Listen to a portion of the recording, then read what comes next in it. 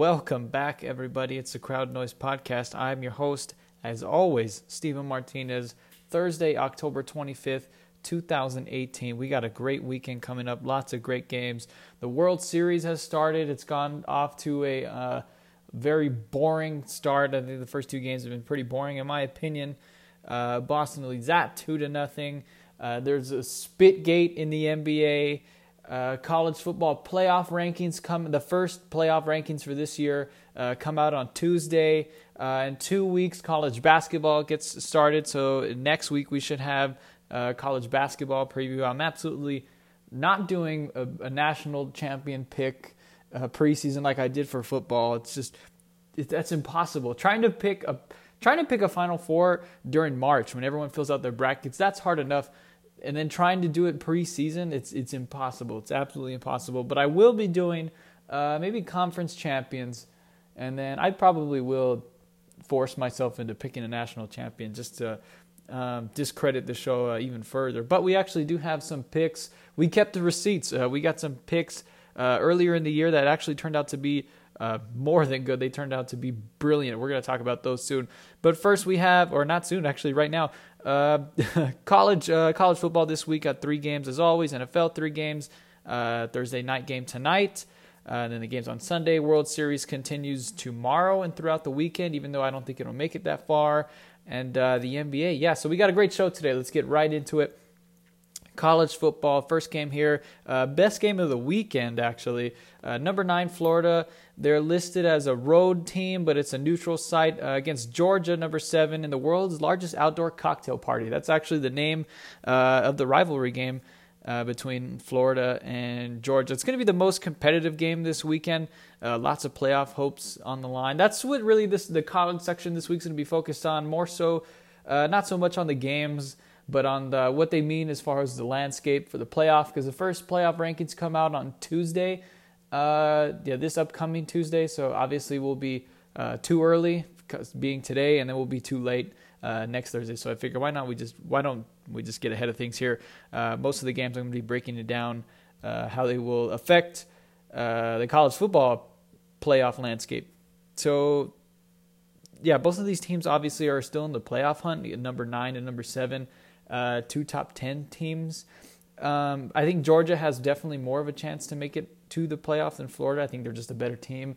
And, playing in the national title last year, you obviously have hopes of at least getting back into the playoff, let alone getting back to the title. I'm going to take Georgia in this one, and here's why. They need it more than Florida because eventually they're going to have to play Alabama, and they're not going to win that one. So they have to have this win now because they're not going to win against Alabama. I think for Georgia to get back into the playoff, they need to get first into the top 4, and then by the time they lose to Alabama, they need to be comfortable enough to afford a loss at the end of the season because no one is touching Alabama this year. I promise you that. We're still going to be talking about college football all season long, but nobody's coming close to Alabama. Nobody. They're going to win the title. They're probably going to run the table, go undefeated wire to wire. No one's beating them. So if you're Georgia, you got to have this one right now. And especially, in my opinion, the top 4 teams right now listed as Alabama at 1, Clemson, Notre Dame, and LSU is actually number 4 right now in the country. But in my opinion, the first 3 spots are those 3 teams. I think they're pretty much locked up. Even with another loss this season, I think that they've already punched their ticket, that being Alabama, Clemson, and Notre Dame. Me personally, if I were making my own playoff bracket, if I had the power to assign playoff seeds, which if I did, we would live in a much happier world. I can guarantee you that. It'd be a lot less chaos. I'm definitely smarter than the playoff committee, so I think we should definitely look into that. But I'm not, so all I have is this dumb podcast. So if it were up to me, I'd have Notre Dame number 2. As I've said earlier in previous episodes, I think they're the second best team in the country. And again, Alabama's just head and shoulders, knees and toes. They're ahead of everyone, so no one's touching them. But I would go Alabama, Notre Dame, and Clemson in the first 3 in that order, in my opinion. I think even with losses down the road, they should still get in, and I think they will get in even if they were to lose. And Notre Dame has no more opponents that are ranked in the top 25 for the rest of the year. Clemson has a pretty easy schedule, even though they'd have to play most likely Miami in the ACC championship game. But Miami, I don't even think is ranked anymore, so that Shouldn't be too hard for them. So those, and then like I said, Alabama, no one's touching them, so they should run the table from here on out. So that leaves teams on the outside looking in my opinion. Of course, I mean, like I said, I don't run the committee, so this is just my opinion. I might be dead wrong on these. We don't know what the committee's thinking. We'll get a better idea of what they're thinking again come Tuesday. But that leaves out 4 or 5 teams looking in for that 4th spot in the playoff. That would be Georgia, Ohio State, LSU, Michigan, and Texas, all competing for that last spot, or that 4th spot in the college football playoff. And amongst those teams, Georgia, Ohio State, LSU, Michigan, and Texas, that's 5 teams fighting for one spot, in my opinion. Georgia's the only one without a signature win thus far. Ohio State's beaten Penn State, LSU's beaten Auburn, Michigan will have beaten Ohio State, and then that's an even better case for Ohio State. You'd get to beat Penn State and Michigan, and then likely Wisconsin in the Big Ten title. So that's the Big Ten champion's going to have a lot to say about that 4th spot. And Texas, because they would have beaten Oklahoma. If they were to run the table, they would have beaten West Virginia, and then Oklahoma or West Virginia twice, which they're actually our next game, so we'll get into Texas right now. But Georgia needs this game right now because they're not going to beat Alabama, and so far on their schedule, they don't have another signature win, so they need this game right now because that's it. That's going to be it for them, and it's going to be really tough for Georgia to get back into the playoff in my book, especially because there's so many teams fighting for that last spot, and there's only one spot open. I think the first 3 teams are pretty much set in stone. You're going to see Alabama, Clemson, in Notre Dame in whatever order it may be, but you're going to see those 3 teams in the playoff. Unless Notre Dame, conversely, unless Notre Dame or Clemson loses to one of those cupcake teams, then there would be some chaos. You see Ohio State went from number 2 to number 11 after getting smacked by Purdue. So if something like that were to happen, then maybe you could open the door for Georgia or LSU. LSU is going to be tough because they also play Alabama later on in the season, so they're going to have likely 2 losses. Michigan already has 1 loss. Texas has 1 loss. So there's a lot of pressure on these teams to run the table because there's never been, in its short history, there's never been a 2-loss team to make it into the playoff. I don't think that will happen this year. Because it's so competitive, it's going to be really hard to justify a 2-loss team getting in over a 1-loss team. So I think if you're Georgia, you definitely have to run the table to have any chance because you're going to definitely have 2 losses. LSU will probably have 2 losses. Ohio State could have 2 losses. Michigan could have 2 losses. All those teams could finish with 2 losses. So, it's college football. Anything can happen. All kinds of madness left and right. So maybe all of those teams have finished with 2 losses, and then you're forced to put in a 2-loss team because there aren't any more 1-loss teams. I don't know. So much could happen. I mean, I went on a really long rant there that I finished it with, I don't know. That's college football for you. Literally anything can happen. So at this point in time right now, I would say Georgia's really on the outside looking in with a chance to get into the playoff, but that's of right now, this very second. Anything can happen in college football. So, I mean, UCF could get in for all we know. I mean, they're number 10 and they're undefeated. If they run the table and keep dominating, and like I said, the other 2 teams, or those other 5 or 6 teams all finished with 2 losses, how do you justify keeping UCF out? They'd have the longest winning streak in the country. That's a team I said wouldn't even finish in the top 25, and they're undefeated. They have the longest winning streak in the country. Went undefeated last year. They're undefeated this year. Do you give them a chance? I mean, obviously, it would be tough to justify that decision because you'd be putting them in at number 4. It's hard for me to see UCF jumping in. It's hard for me to see them getting into the playoff, let alone getting a 3 or a 2. So you'd be putting them up against Alabama. I mean, that's just not fair. I mean, give them a chance at least. If you're going to give them an opportunity to get in the playoff, give them a chance. But we'll see. I doubt that would even happen. But they're a wild card. I mean, it could happen. Like I said, anything. Nothing is impossible. Really, nothing is impossible in college football. If you're a 2-loss team right now, you still have a chance. I mean, I haven't listed my preseason pick, Stanford. They have 2 losses.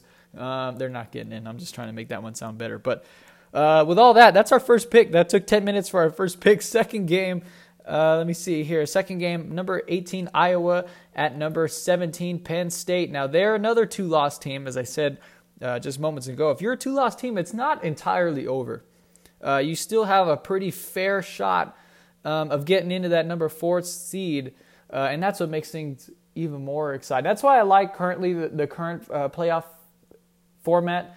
the 4-seeded teams, because there's so much madness. That's what adds to it, is that, yes, someone's going to get left out every single year. There's going to be a 5 or a 6 that should absolutely be in there, and you're wondering how the 4th seed got in there and why they're not better than a 3 seed. Like, there's so much going on, and that's why I think it's great at the 4, because if you move it to an 8, yeah, then everyone gets in. You're not really going to be arguing for a 12 seed getting left out, or a number 10 getting left out, because, I mean, really, at that point, who cares? I love the debate. I love the chaos every single year. Could the 6 get into a 4? Could 7 get left out? There's so much madness with the 4-team playoff. I really like it the way it is. I wouldn't say to go to a 6, because then if you add 6 teams in the playoffs, then the 1 and the 2 get a bye week, so to speak, and that kind of defeats the purpose of the playoff. The whole idea of the playoff is that anyone can beat anyone.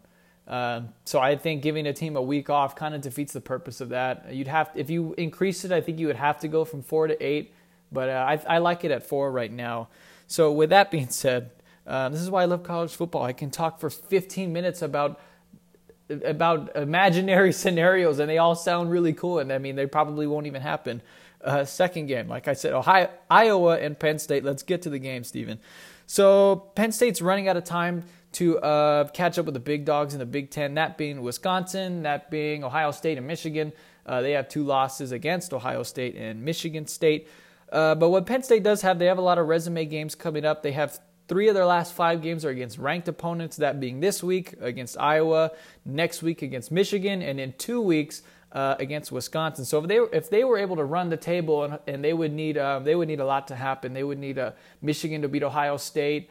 They would need probably Notre Dame to lose. They'd need Georgia. They'd need some help. But it's not over for Penn State. They can start this week with a top 25 ranked Iowa.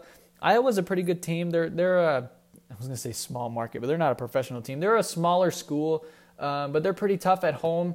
But they're on the road this week. They're in Happy Valley. So I'm going to go with Penn State. I'm kind of hoping that, these 2 lost teams start winning, because like I said, I really just love the madness. I want to see all these different playoff scenarios. So I think Penn State will win this week.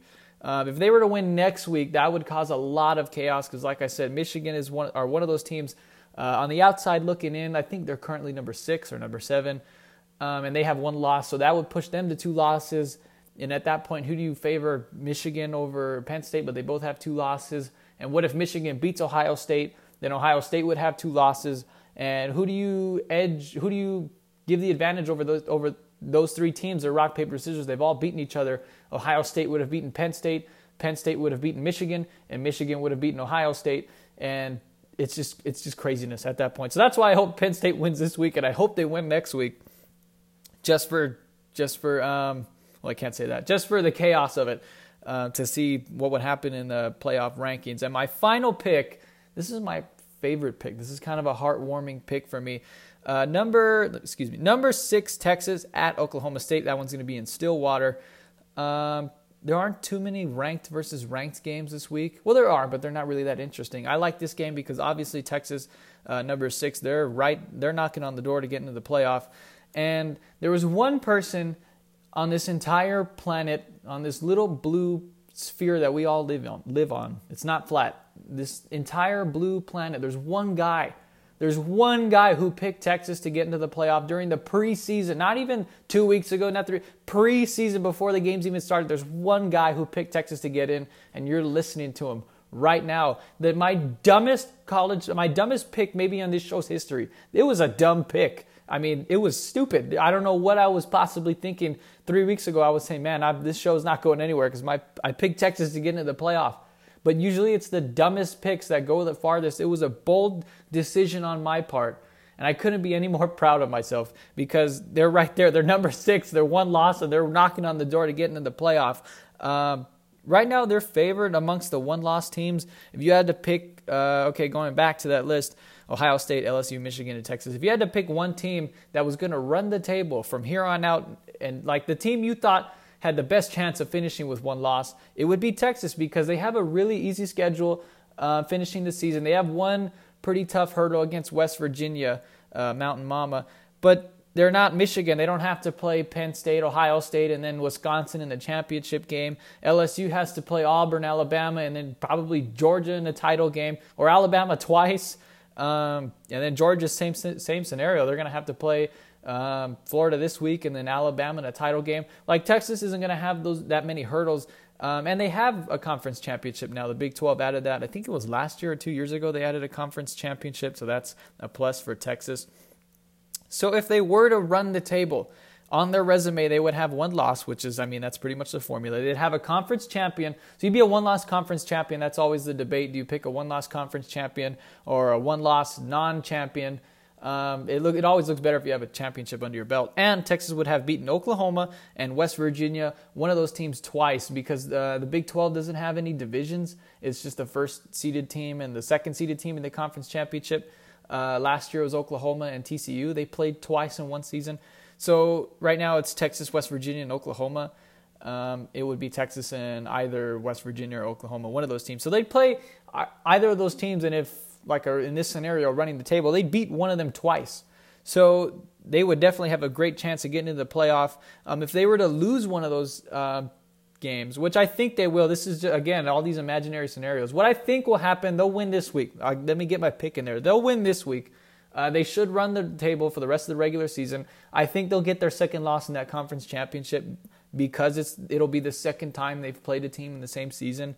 And that will knock them out because not only is it hard getting into the playoff with 2 losses, it's impossible getting into the playoff when your second loss comes the last game of the year. So I think that would definitely knock Texas out of the equation. It's not impossible for them to get into the playoff, running the table and then eventually getting into the playoff. But I don't see it happening. It's hard to do because their first loss came the first week of the year. So they'd be on a 10, 12, 13-game winning streak. They'd be on a huge winning streak, and it's hard to keep those things alive. But I will take Texas this week. And I remember after Texas lost, everyone's, oh, you're dumb. Why would you pick Texas? Then why would you even say Texas? And now they're number 6 in the country. I'm the only one who had faith in them. I'm the only person in the state of Texas who actually picked Texas to get into the playoff, and now I'm reaping the spoils. I also picked Stanford, so take that with a grain of salt. That's all of our college this week. Man, we got to hurry. That took a long time. NFL this week. I love college football. This is what makes college football so exciting. We're going back to college real quick. What Alabama is so great, and I'm not a dynasty hater. I love the dynasties. I love great teams. I love winners. I'm not a Cleveland Browns fan. I'm not a UTEP Miners fan. I don't enjoy losers. I like teams that win. So I enjoy Alabama, but I would be lying if I didn't say they ruined this college football season because no one's beaten them. They're going to win the title. But now, so that's why up until this point, college football has been kind of boring. There have been some upsets last week, Purdue, Ohio State, but it wasn't really a big deal because in the grand scheme of things, Alabama's going to win the whole thing. But this is what makes college football great.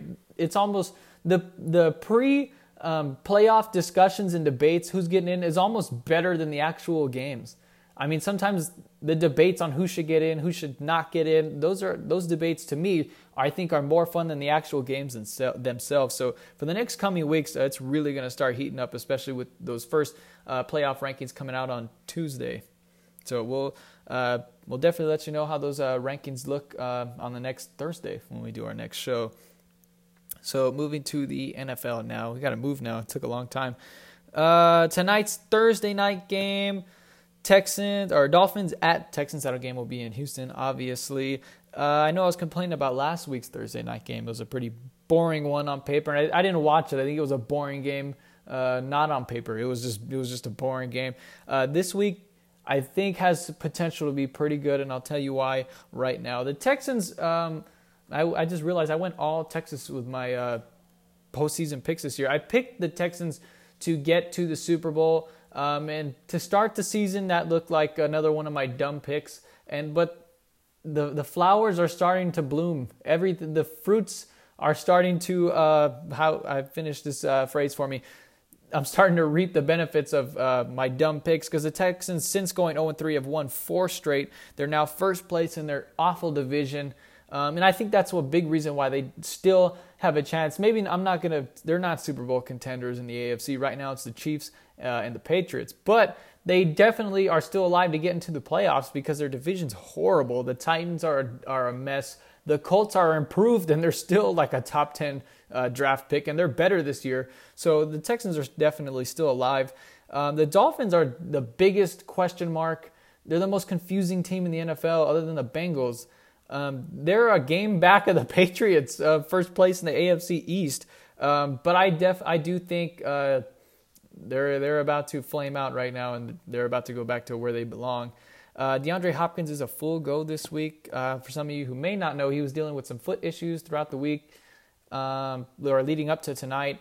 That's why I don't like Thursday night games, because you give players less time to heal from. And every player is pretty much injured after Sunday games. Some are more injured than others. That's why they miss games. But everyone is hurting after Sunday games. That's why you don't give them enough time to rest up and get 100% ready to go for the next game when you put a game on Thursday night. But nonetheless, I'm not in charge, just like the playoff committee. I'm not in charge like Roger Goodell is. But DeAndre Hopkins is a full go for tonight. He will not miss any time. The Dolphins, like I said, they're a game back of the Patriots. They've been the biggest surprise to me in the NFL. They torched the Bears. I think it was 2 weeks ago. They torched Khalil Mack. I mean, they put up 40-plus points, and they won in overtime. But I feel like Brocktober's coming to an end sooner than later. I think this is the night where they lose tonight. I'll take the Texans 28-17. And I think the Dolphins will really flame out and just crash and burn, and they'll finish in number 12 in the draft at the end of the year. I think this is the end of that for the Dolphins, as I do expect for the Bengals also, who I mentioned a little bit earlier. I think the Bengals are going to crash and burn pretty soon. They're not going to win the North. I picked the Ravens to win the North. The Bengals have stolen some games here and there. I think that'll come to an end. Maybe not this week for the Bengals, but next week, and then they'll lose 4 or 5 straight. They do this all the time. They do it all the time. They start off 5-1 or 6-0 or 4-2, and then they finish 4-12. So, I'm not really surprised by the Bengals. I am surprised by the Dolphins because they're just usually terrible wire to wire. But I don't think it'll go any further for them. Second game, I got to do a better job writing these games down. Saints at Vikings. I have the games listed at the top of my notes, and then I write down the notes for the games underneath that. So it's I have to kind of go back and forth. That's my fault. Saints at Vikings. This is a potential NFC Championship preview, except it won't be because none of these teams are beating the Rams, who are my other Super Bowl pick, and so far that looks pretty darn good, if I do say so myself. The Saints are the quietest Super Bowl contender in the NFL. They're a game and a half back of the Rams because they already had a bye week. They're a game and a half back of the best record in the NFL. The Saints are for real. I mean, they're really, really good. They're a half game back of the Chiefs for whatever's that worth. That's worth. They're playing the AFC, the Chiefs do, so... there's that. But we pay so much. The point is, that we pay so much attention to the Chiefs, and we should. They're a fantastic team. Patrick Mahomes is my favorite player now. And the Rams, they're the best team in the NFL. And no one's talking about the Saints. We still talk about the Eagles. They're terrible. They might not even win their division. We still talk about the Vikings. Well, they're pretty good. The point is, we give other teams that aren't as good as the Saints, we give them all kinds of credit. I think what happened is Fitzmagic. Once we saw them lose, I forgot what the score was, 58-52, week 1. When they lost to the Bucs, I think a lot of people kind of wrote them off. It left a bad taste in their mouths. And they've won every game since. They haven't lost since they've run into Fitzmagic. Saints being 5-1. They're really good. And this is going to be a huge letdown. I think I picked the Vikings to win this week. I think they'll cool off. Now, they won't have a meltdown like the Bengals or the Dolphins, like I said before. But I anticipate them cooling off over the next 3 weeks. I don't know why. It's got a weird sense. They'll go 1-2 over these next 3 weeks, which still isn't even bad. They're in a tough division with the Falcons and the Panthers, but they've built up enough space to where they can afford a loss or two. Actually, they're only a game up on the Panthers. But I'm not a big fan of the Panthers. I don't see them hounding down the Saints really over these next 3 weeks. I'll take the Vikings tonight at home. That's a big deal too. They're going to be in Minnesota. I know it's a dome and they're not going to have to deal with the weather or anything, but anytime you play at home, I mean, you have to have an advantage. Especially Minnesota, they have a great fan base there. Skol. I'll take the Vikings 31-25. Less than a touchdown favorite the Vikings are, in my opinion. Not as far as betting. I don't know what the spread is. I don't know why I said that. Yeah, I just have them winning by less than a touchdown, 6 points, 31-25 Vikings. And my third and final NFL game this week is the Packers at the LA Rams. These past few weeks, my picks have really been struggling. I hope you haven't really been paying attention up until this point, because my picks haven't been really doing good. College or NFL for that matter. I picked NC State to beat Clemson last week. How'd that work out? My picks have really been struggling. So I needed a lock. I needed an ace in the hole this week, but I couldn't just mail it in. I respect my listeners more than to just pick like the Cleveland Browns against the Patriots or something like that. Like I respect you enough to pick a decent game for you to listen to. But I needed a lock. I needed a game where I was guaranteed to win. But I needed an interesting game. This is the perfect scenario for me to turn this show around as far as my picks. I mean, I have really good lengthy picks, like the Texas playoff thing. That seemed dumb at the moment, but over time that looked really good. The Houston Texans, that would look really dumb at the time, but over a few weeks, it's starting to look really good. But my week-to-week picks have really been struggling. So I needed something to bounce back this week. That's why I picked the Rams and the Packers. There's not a game I'm more sure of than this one. The Rams are going to beat the Packers. Yeah, I almost said that wrong. The Rams are going to beat the Packers this week. But the Packers are interesting. They have Aaron Rodgers, and they're playing against the most interesting team in the NFL. That's the Rams, top to bottom. There's no one more exciting than the Rams. Well, actually, that's a lie. The Chiefs are more exciting, but the Rams are the best team. The Rams are the best team in the NFL, and the Packers are the best worst team in the NFL. So there's a contrast there. It's interesting. The Packers have been riding on Aaron Rodgers' back all season long to even get to this point at the season. Their record's not that great, but they're still alive in the NFC North, I guess. They've been winning. They've been stealing some games over the past few weeks because of Aaron Rodgers. He's so great, but they play a team this week that can score just as many points as Aaron Rodgers can. I mean, the Rams are fantastic, and they have the best defense in the NFL this year. This is a pretty easy game for me to pick. The Packers are not good. They're just not a good team. They have Aaron Rodgers, and he's so spectacular that they're respectable. They're not the Browns or anything, but they're not a Super Bowl contender. So, excuse me. I will definitely take the Rams this week, 33-22. Those are my picks. Those are my NFL picks for this week and college. Lots of playoff stuff. Excuse me. Get a sore throat, man. I need a glass of water. So that's all the football we have this week. Moving on to baseball, and this hurts my heart. I really don't want to do baseball this week, but we got to do it because I'm completely unbiased. I don't care what anyone says. I'm not biased towards any team. And here at Crowd Noise, we like to focus on Big J journalism. We have no emotions. We have no horses in any races. So with that being said, the Boston Red Sox up 2-0 in the World Series, are 2 games away from their next World Series title. The first since, I believe, 2014, 2013. It's 2-0, which doesn't sound too bad, but let me tell you right now, the series is over. It's done. The series is finished. It's over. The Dodgers are done. The Red Sox, you can crown them right now. It's all over but the shouting. I originally picked the Sox to win in 6 games, and I would be shocked if it went that far. I would be shocked if it even went back to Fenway Park. I expect them to shut it down in LA. Win 2 out of the next 3 in LA, and the series will be over. The Dodgers, So the Dodgers are down 2-0. They have the next 3 games. That's game 3, 4, 5. Yes, 3, 4, 5 at Dodger Stadium. The Dodgers aren't going to beat the Red Sox 3 straight times. It's not happening. There's no way they're going to beat the Red Sox in 3 straight games. So that means if you're a Dodgers supporter, I don't know, maybe you are or maybe you aren't. I personally don't know any Dodgers supporters.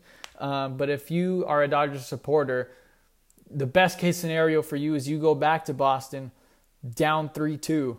Down 3-2, not up 3-2. Because like I said, it's not going to happen. They're not going to beat the Red Sox in 3 games in a row. It's not going to happen.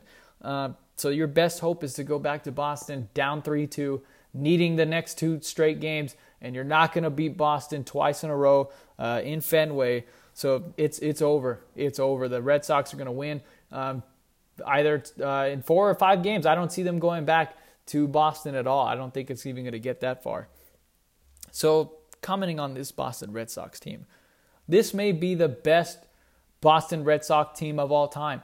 I don't think it's a stretch. I don't think I'm a prisoner of the moment to say that. They're fantastic. They do it all. They can do anything. They can play with anyone. They run, they pitch, they hit, they defend. They do everything. They do it all, and it's been all on display for this World Series. And what the scary part is they haven't even played their own game. They've been playing the Dodgers game, which is low scoring, pitching, defense, mixing and matching, bullpenning, and they've beaten the Dodgers twice now at Fenway Park. They haven't even played their own game. The Red Sox would like to put 15 runs up in 4 innings if they could, but they're so good that they can beat you at their own game, and that's what they've been doing to the Dodgers through these first 2 games. They've been mixing and matching, pinch hitting. What blew Game 1 wide open was a pinch hit. It was a pinch hit, 3-run home run by Eduardo Nunez off of Alex Wood. And we're going to talk about that in a moment. Don't go too far away. Believe me, we're going to talk about that. But it was a pinch hit. It was a mixing and matching by Alex Cora, not Dave Roberts, that won the game. And that blew that game wide open. And then Game 2, it was a defensive bullpenning game. It's 4-2. The Red Sox can score way more runs than four runs. I don't attribute that to Dodger pitching. I attribute that to the Red Sox saying, okay, we're going to play your game. We're going to play your methodical, low-scoring defensive game. And they have. They've beaten the Dodgers in every aspect so far. But getting to those Dodgers.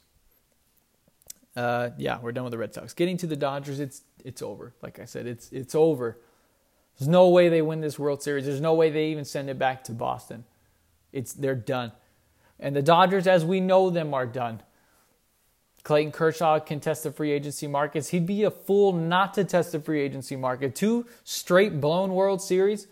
They should. I'm not going to say the Dodgers should be up 2-0, but I definitely think the series could be tied 1-1, and we're going to talk about that real quick. But they're done. Like I said, they should be tied 1-1. They're down 2-0. They're not going to win the series. They lost last year. I think Clayton Kershaw has to test the markets. He has to, and there's going to be someone out there. You're going to tell me there's not going to be one team offering Clayton Kershaw a contract? Manny Machado says, thanks for the opportunity, guys. I'll see you when I see you. And he's going to go cash out his $300 million paycheck. He's probably going to go to the Cubs, actually, because Addison Russell has a monster suspension waiting for him at the beginning of next season. So the Cubs need a shortstop, and they're always willing to spend money. The Phillies are obviously willing to spend all kinds of money. They're going to go after Bryce Harper and Manny Machado. So those 2 guys will probably be gone by next season. Your 2 best players are going to be gone by next year. And Dave Roberts should also be gone. He should be banned from Dodger Stadium for the rest of his life for what he's done to the Dodgers over these past 2 seasons. He's cost them not just one. He's cost them 1 World Series. That is for sure. He's cost them a World Series, guaranteed 1. And this year, he's cost them any chance at a second World Series, that being Game 1. First, we're going to talk about last year. Dave Roberts does not deserve to be re-signed or brought back into the Dodgers as the manager. Number 1, he's not a manager. He refuses to manage the game. He crunches numbers and does not manage the game. You could get some guy off of a computer. You can get me. I'm on a computer right now to search up the numbers and the analytics because that's what Dave Roberts does. He's not managing the game. He's looking at the fax machine, looking at the printer. Okay, what do the numbers say? So he's not even making those decisions. So you can't justify that he's making good choices. It's Carl in the analytics department on his computer that's making the decisions for the Dodgers. So Dave Roberts, that's number 1. Number 2, let's look at, concrete evidence. Last year, Game 2 World Series at Dodger Stadium, the Dodgers are getting ready to go up 2-0 on the Astros. And he pulls out Rich Hill. Got into a rough stretch. I think there was 2 on and the bases were loaded. My memory's not that good. But he pulls out Rich Hill. They get out of the inning. But later on, I think it was the very next inning actually, he brings in Josh Fields and he coughs up the lead. He gives up 2 home runs, another double, and then they pull him out and then they score the runner on second. Astros take the lead. The Dodgers tie it. They bring Kenley Jansen in, and he couldn't stop the Avalanche at that point. The Strohs Bros had gotten started, and we know the rest. So there was that. He pulled Rich Hill because of analytics last year, cost them the game. Game 5 of the World Series in Houston, one of the greatest baseball games of all time. He leaves Clayton Kershaw in. I think it was the fourth inning. He was struggling. It was one of Clayton Kershaw's worst postseason starts. It was bad. I can't make any kind of defense for him there. But it was bad, and he overcompensated because he pulled Rich Hill too early. So he left Clayton Kershaw in there. It didn't work out. They had to pull Clayton Kershaw anyway. Kenta Maeda gives up a 3-run home run, ties the game, and they end up losing that game in a 13-inning marathon in Game 5 in Houston, and the Dodgers lost that series in 7. That's example number 1. How about this year? What have you done for me lately? About the same, Dave Roberts. Game 1, they were going toe-to-toe with Boston. They were going back and forth with the big dogs. It was a 1-run game. In this part, I can defend Clayton Kershaw. David Freese drops a pop out in foul territory. The next pitch, Mookie Betts gets on base. Next pitch, he steals second. They drive him in. Yasiel Puig throws it to home, allowing Andrew Benintendi to move up to second. They drove him home, and it was 2-0 at the end of the first inning. So if you catch that foul ball, you save 2 runs with that 1 out. It's unbelievable. That's how good the Red Sox are. They make you pay for your mistakes because Mookie Betts doesn't get on. Obviously, he doesn't steal. Even if Andrew Benintendi gets on like he did, he wouldn't have made it to second because Puig wasn't going to throw home and he wouldn't have advanced. So you save 2 runs with 1 foul ball. You save 2 runs. So that is not on Dave Roberts. I would give him that much. I'm fair. I'm not going to tear the guy down. I don't like him, but I'm not going to spread lies about him. He's not that bad. I can't play defense for him. But actually I can because David Freese, he's not a first baseman, and Dave Roberts had him lined up at first base. So I guess you can blame that on Dave Roberts. Never mind. Dave Roberts, you're terrible. So, but that's not even what the point I'm trying. That's another completely different example. In the 5th inning. Yeah, the 5th inning, Clayton Kershaw couldn't make it through the 5th. Neither did Chris Sale, but Chris Sale wasn't terrible. He had a lot of strikeouts. His pitch count was real high. That's why they pulled him. But Clayton Kershaw didn't make it through the 5th inning. They brought in Ryan Madson. It's another 2 or 3 runs that Ryan Madson gave up. They were charged to Kershaw, but Ryan Madson gave them up by walking 2 and then giving up another hit. So that was Dave Roberts again going to the bullpen instead of Leighton. Last year, he let Clayton Kershaw go too long. This year, he didn't let him go long enough. He's just not pressing the right buttons. Later in the game, this is the big one. This is the huge one for me. He brings in Pedro Baez. He strikes out the first 2 batters. Or he strikes out 1. He intentionally walks another. Then he strikes out another guy. He has 2 outs, 2 on at that point. But he had just struck out, nasty strikeouts. He got ready to get out of the inning. He brings in Alex Wood to get a lefty-lefty matchup. Then Alex Cora, he outduels Dave Roberts. He brings in a right-hander, Eduardo Nunez, and that blew the game wide open. That was it. It was over after. It was a 1-run game. It was 5-4. That home run just blew it wide open, and it was over. They had all the momentum in the world. Turned it into an 8-4 game, and that was it. So the Dodgers had a chance to at least split the series. I thought last night the Red Sox won. Even though the Dodgers had a lead, I thought the Red Sox pretty much won that game. It wasn't anything the Dodgers did. They didn't really capitalize too. They didn't have any opportunities, so I thought they lost last night. But Game 1, I'm not saying they were still down. They were still losing that game, but it was a 1-run game, and the Dodgers were putting up runs, and they were actually scoring them. The Dodgers have had all kinds of problems driving in runners on base all year long, and they were actually capitalizing Game 1. But I think once they gave up that 3-run home run, they were down 4.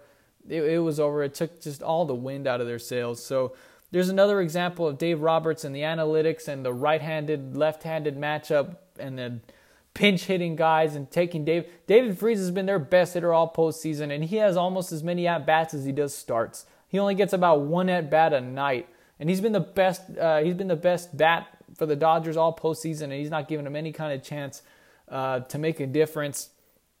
Except defensively. The one time he puts him in there, David Freese has an error, but that's not his natural position. You can argue both ways with that one. So I think this is the end for the Dodgers. Definitely, I think the series is over. But I think the Dodgers, as we know them, being a World Series contender year in and year out, I think that's done.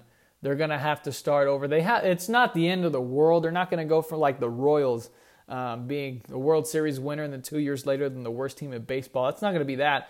They have one of the deeper systems in the league, and they have really good young core. Walker Buehler, Corey Seager's coming back next year, Cody Bellinger, Yasiel Puig, sneaky young.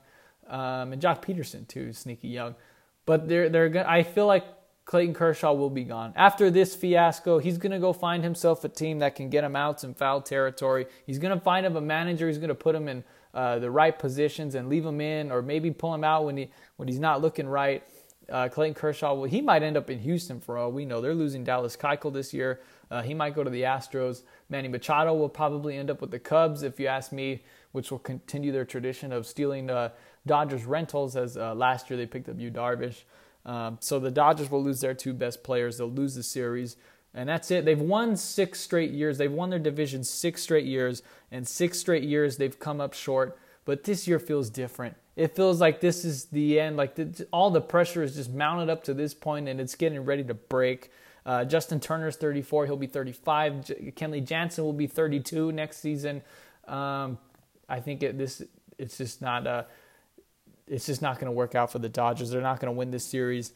I think it's over for them, this dynasty. And that's what's the worst part about all of this, is that they're not even a dynasty. They're always going to be remembered as the dynasty that never was. And they probably cost themselves not just these past 2 World Series, but the times they didn't get to the World Series. Those weren't on Dave Roberts, obviously. He wasn't the manager. It was Don Mattingly. But they had some great teams throughout the years. They had the Clayton Kershaw, Zach Greinke teams, and then Adrian Gonzalez was on those teams, and they didn't get to the World Series. There was that time against the Mets where they forgot to cover third base. Daniel Murphy stole third, and that was the game-winning run, and the Mets went on to win the World Series that year. So I think this is different. All these years, all the losses, all the tension, the pressure, I think it's finally reached a breaking point with the Dodgers, and I think this is it, which is very disappointing because, like I said, they're the dynasty that never happened. They've never won. They're the Buffalo Bills. I hate to say that, but that's what they are. They're this great team, dominant throughout the 2010s. When we look back, the Dodgers are going to be one of the best teams of the 2010s, except they never won a World Series.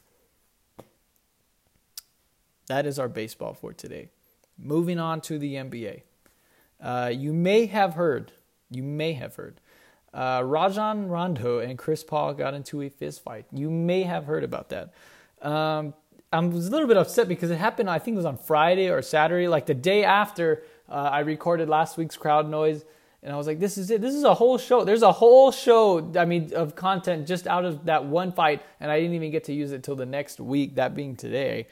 But we're going to talk about it anyway because there's actually new developments. And we're going to talk about why this is so great for the NBA. People want to pretend that it's not. It is. Rajon Rondo escalated things by calling Chris Paul a horrible teammate. That's pretty interesting. I like that comment. I like Rajon Rondo. I really do like him. Throughout the years, he's been an a-hole throughout the years, but that's why I like him. I really like his gameplay. He's one of the true passers and creators in our league. Chris Paul is too, but he's more of a scoring threat than Rajon Rondo. But I really like Rajon Rondo. He's a fun player. He's a fun guy to watch, and this is part of the reason why. We're going to get into it right now. The next day after the fight, let me recap. I didn't even recap correctly. I was being sarcastic when I said you may have heard, but in case you haven't, they got into a fight. Chris Paul claims that Rondo spat in his face, and that began the fighting, he started pointing, trying to poke his eye, Chris Paul did. And so Rondo threw the first punch. Chris Paul retaliated. They both were suspended. I think Chris Paul is back. Chris Paul got 2 games. Rondo got 3 games. And then Brandon Ingram, he's not part of this story, but he was a part of the fight. He came running in from like half court and threw a sucker punch at Chris Paul. He got 4 games. I think they should be back by tonight, if not tomorrow night. I think it's tonight for Rondo, and then the next Laker game for Brandon Ingram, which means Chris Paul should be back by now. He only got 2 games. Rajon Rondo called Chris Paul a horrible teammate. And the next day after the fight, I'm getting my timelines confused. After the fight, this being on Saturday, everyone was saying this is horrible for the NBA. Or was it on Friday? I think it was on Thursday night, the game. And on Friday, Thursday night after I recorded, and I missed that opportunity. Then Friday, everyone was saying, this is a horrible look for the NBA. This is disgusting. This isn't the kind of example. And I was confused by that. I really was, because This is the best thing that could have happened in the NBA. This is fantastic. Adam Silver, he has to condemn this. He has to, because it's his job. He's a commissioner. But this is the best thing that could have happened to him. Lakers, Rockets, one playoff team, one really exciting team, that being the Lakers. National television, and they were number one trending in the world on Twitter. I mean, the NBA is on fire right now. They suspended him because you can't have them fighting I get that. I'm not condoning I want to see players fight every single game across the league. No, but fans want to see competitiveness, and they want to see drama. The NBA is not just a basketball league, it's a soap opera. And in every soap opera, you need over-the-top drama. I mean, ridiculous stuff. And you need twists. You need these crazy twists at the end of every episode. And that's what this was. It was in the fourth quarter. The game was just getting wrapped up. Like, okay, the Rockets are probably going to take command. And then you have this huge fight. In the middle of the court. Almost it was under the Lakers hoop, or basket, I should say. That sounded so lame. Lakers hoop. So they got into this huge fight. It was trending all over Twitter. People have been talking about it ever since. I'm not the only one to keep talking about it. There was just that horrible teammate comment was just, I think a day ago or 2 days ago, and that's lit the fire even more. And you're telling me this is a bad thing? People are talking about the NBA more than, and the Warriors, who? The Warriors? I mean, no one's even talking about them. That's what's good for the NBA. More teams matter. And you're telling me the next time the Rockets and the Lakers play, you're not going to watch? Because all the suspensions are going to be lifted. All of those guys are going to be playing against each other. And that one's going to be in Houston. I'm sure they're going to have some choice words for Rajon Rondo and Brandon Ingram. It's going to be nationally televised. Now you have another rivalry. The Warriors-Cavs rivalry was dead. The Warriors kind of shot down the Lakers-Warriors rivalry, which I agree with. The Lakers aren't even in the same spectrum as the Warriors. Now you have a new rivalry, a real one, and you know it's competitive. And it's not just because LeBron's with the Lakers. This has been building up for years. Rondo and Chris Paul, they haven't liked each other since Chris Paul was in New Orleans. At the time, the New Orleans Hornets. They're now the New Orleans Pelicans. Not to be confused with the Charlotte Hornets. We're not going to get into that because that's confusing. But this is what the fans want. They want this kind of entertainment because the NBA is not just basketball. It's an entertainment league. It really is. You could tell me it's not. There's great basketball. It's nothing against the players, but it's also, there's a level of drama. There's a level of stardom in the NBA that's expected, and this is what we got. It just so happened to be on the Lakers, which is even, I think, is a bonus. I think if this was the Rockets and just because of the last team I mentioned, the Pelicans, I don't think this would be a big deal because the Pelicans, they have Anthony Davis, but they're not a big market team. This is the Lakers. They're the most glamorous, most popular franchise in the NBA, maybe in the world. So I think that adds to it. This is great for the NBA. I don't see how this is a bad thing.